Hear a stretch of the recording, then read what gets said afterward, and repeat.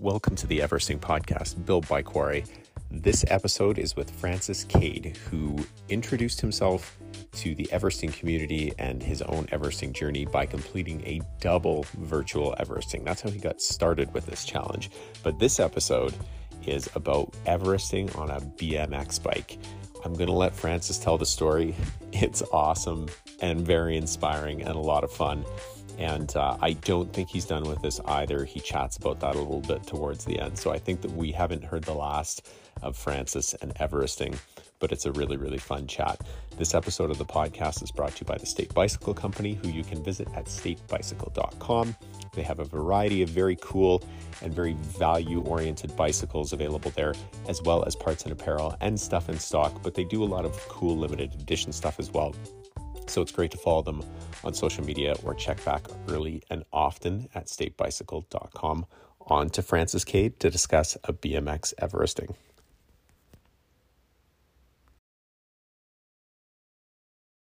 Well, first of all, thank you for doing this. I really appreciate your time. We are here with Francis Cade, who is, in the Everesting community anyways, very famous for completing a BMX Everesting, which I just watched like about 45 minutes ago in its entirety. I don't even really know where to, well, I do know where to start. Why would you want to do an Everesting on a BMX bike? Because I don't think the video addresses that at the beginning. I don't have an answer for it either. Why do people do Everest in the first place? Just to see if you can, right? That seems to be the most common answer. But yeah, we had the idea. So originally, I've never done a normal Everest. I've done an indoor double Everest, so I've Everest. But I've never done a normal one. Because I'd done the double, I wanted to add just a bit of spice to it. No, you did the double first. Yeah, I did the double first. So that was during our first lockdown. So double the Everesting. And okay, so let's back up a second to that. Why would you jump right into a double the Everesting? Obviously, I mean, you're a really active cyclist, so, but that is a massive challenge. Yeah, I think I just wanted a big challenge to do that was worth people donating some money to a good cause for. During lockdown, there wasn't much going on. Everyone was kind of sat at home twiddling their thumbs, and we weren't in the UK at that time allowed to ride too far. The guidelines were kind of stay local. So an outdoor challenge was kind of off the cards. Although I guess I could have done an outdoor one and stayed local. I decided to do an indoor one and make it a real big challenge and make it worth donating to. So the idea was to raise some money for NHS Charities Together, which is like it basically helps people who work at the National Health Service here with sort of packages of food, anything they need at work. And we ended up raising about £17,000, which was fantastic. And then, yeah, after that, our restrictions did ease, and I'd kind of caught the bug and wanted to do an outdoor one, but a normal one just didn't interest me that much. So I thought we was kind of thinking, what kind of bike could we use to do it? The original idea was do it on a tandem with one of my friends. And then a week before, we found out we couldn't get hold of the tandem. So we were like, what other bike could we do this on? What's going to be easy to find? BMX. That was it. And you bought it for £100, you said? Yeah, it was £100. It was from a charity in Newcastle, which is the city where I live now, and they're called Recycle Your Bike, and they basically do up bikes, sell them to raise money to keep the charity going, but they also donate loads of the bikes to refugees, asylum seekers, children from lower income families, whoever really needs them. So they all go to good causes. And the slightly more obscure bikes that might not be suitable for commuting on or, using for utility, like a BMX, they sell them to people, and then that funds the charity and keeps it going and pays the mechanics and that kind of thing. So we went in there on the off chance looking for a BMX, and there was just like one sat right there. So we bought it. It was sitting there because it was unsuitable for commuting. It was also unsuitable for Everesting. Yeah. And Definitely. we realized that we needed to make it a bit faster. So we thought we'd soup it up. I bought a bunch of parts I think I have the fastest BMX in the world. You know, this is a street BMX, by the way. So it's really heavy, got really tiny wheels. It's not the same as like, I think there's a guy who's done a BMX Everest, but on like one of the racing BMXs. Forgive me, I don't know that much about the racing BMX sport, but you know, in the Olympics, they'll race around a track, right? But it's a slightly bigger wheel, slightly bigger frame. So this was like a street BMX, and I think we got it as fast as we could get it and as light as we could get it. You know, we put slick tires on it. I needed to sit down. I needed the ability to sit down while pedaling. Well, you can edit this bit. Hang on. Let me think what words I'm going to use. I wanted to be able to sit down, so we ended up getting a really long seat post for it. Put on a racing saddle, some slick tires. I didn't know they made seat posts that long. Yeah, neither did I. But it all just came together, and you know, this was 4 days before actually doing it, 3 days before actually doing it, and I was online just looking at what could I get next day delivery, so you could actually. You sorted it by delivery time. Perfect size, tires, perfect size, spare inner tubes, perfect size. Like it was all a bit of a rush, but it came out and like got an easier gear on it, and which turned out to be perfect for the climb. And yeah, it was meant to be. So does it have 20-inch wheels? Yes. So somebody can reach out to us with a nerdy chart that shows, you know, how much of a disadvantage that is to a 700C road wheel, but I'm sure that it's enormous. So I'll just leave it at that. It is an enormous disadvantage to try and Everest with a 20-inch wheel. I reckon so. You know what? It sounds like it would be terrible on a BMX, but I actually, when I started riding, I was like surprised. I was like, okay, this is going. This is a cool bike. The gear was perfect. Only towards the end of the challenge. So like, I'm just got it up on my screen here. The total time was 14 hours, 14 hours and 9 minutes. And the gear only became a problem in the last 3 hours when I was really tired. For the rest of it, it was just like perfect. So I think I was quite lucky in that respect because we'd just chosen a small gear that was available then. But yeah, it worked really well.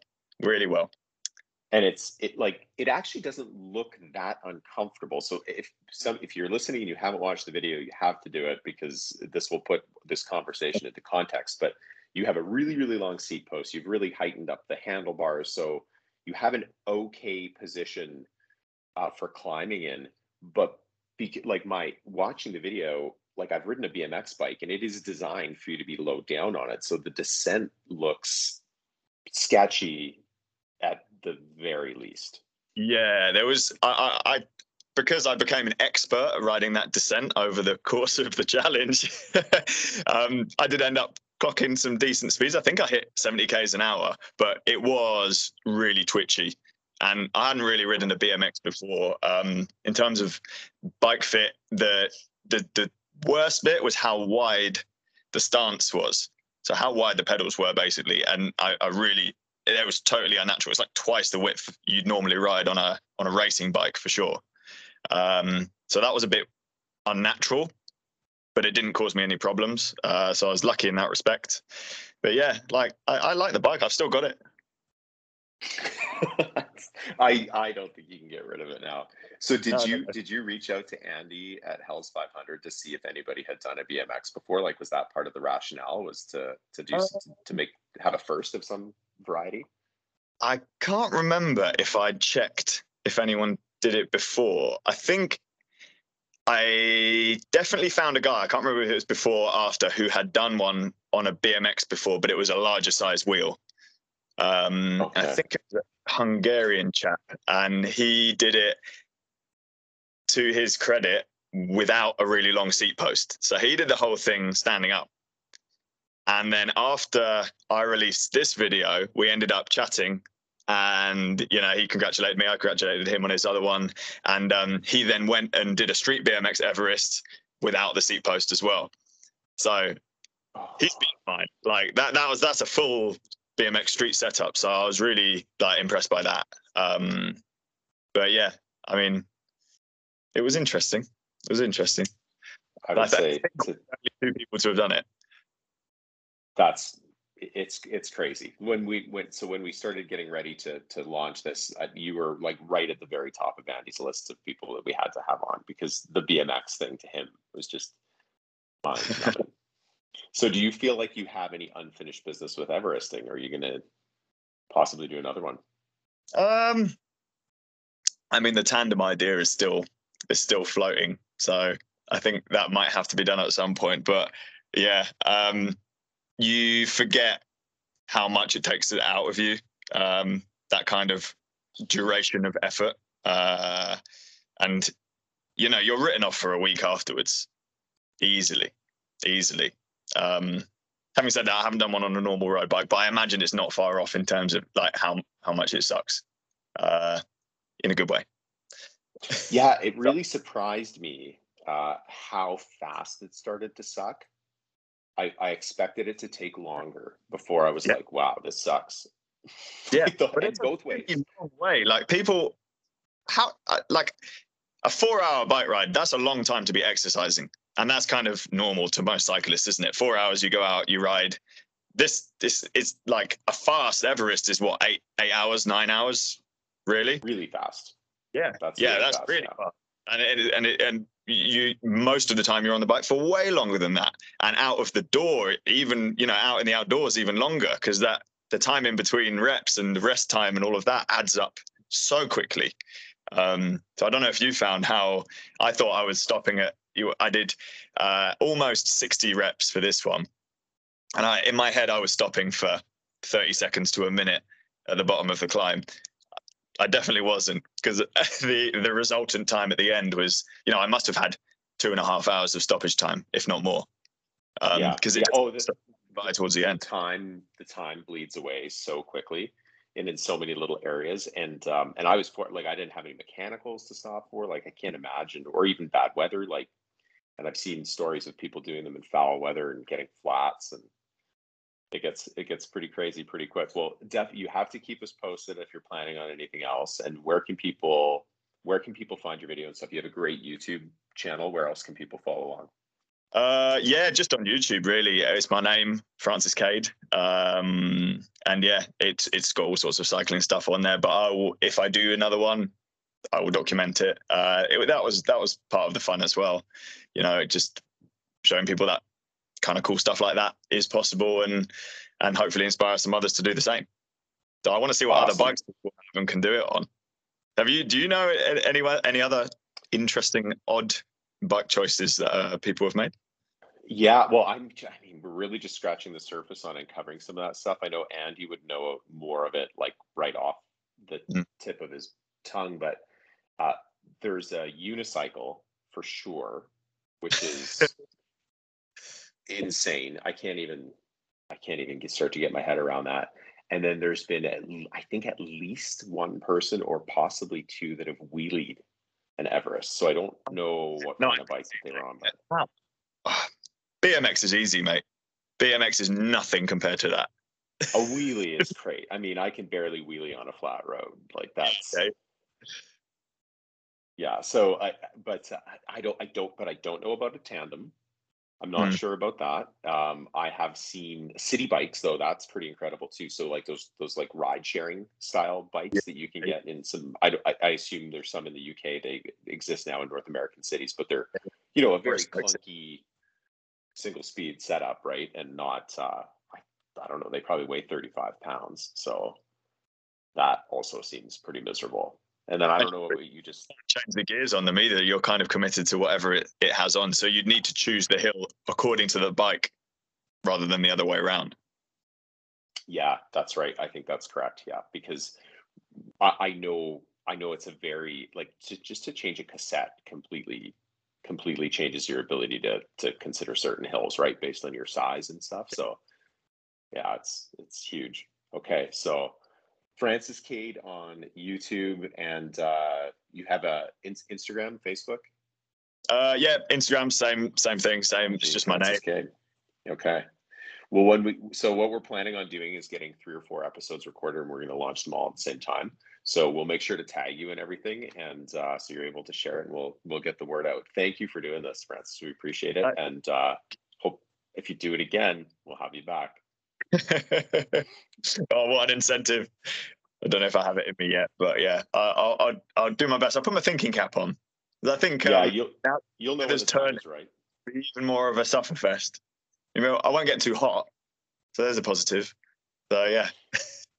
Yeah, well, the tandem changes the hill selection too, right? Because you need a nice, bigger, wider turn and some other things to consider, right?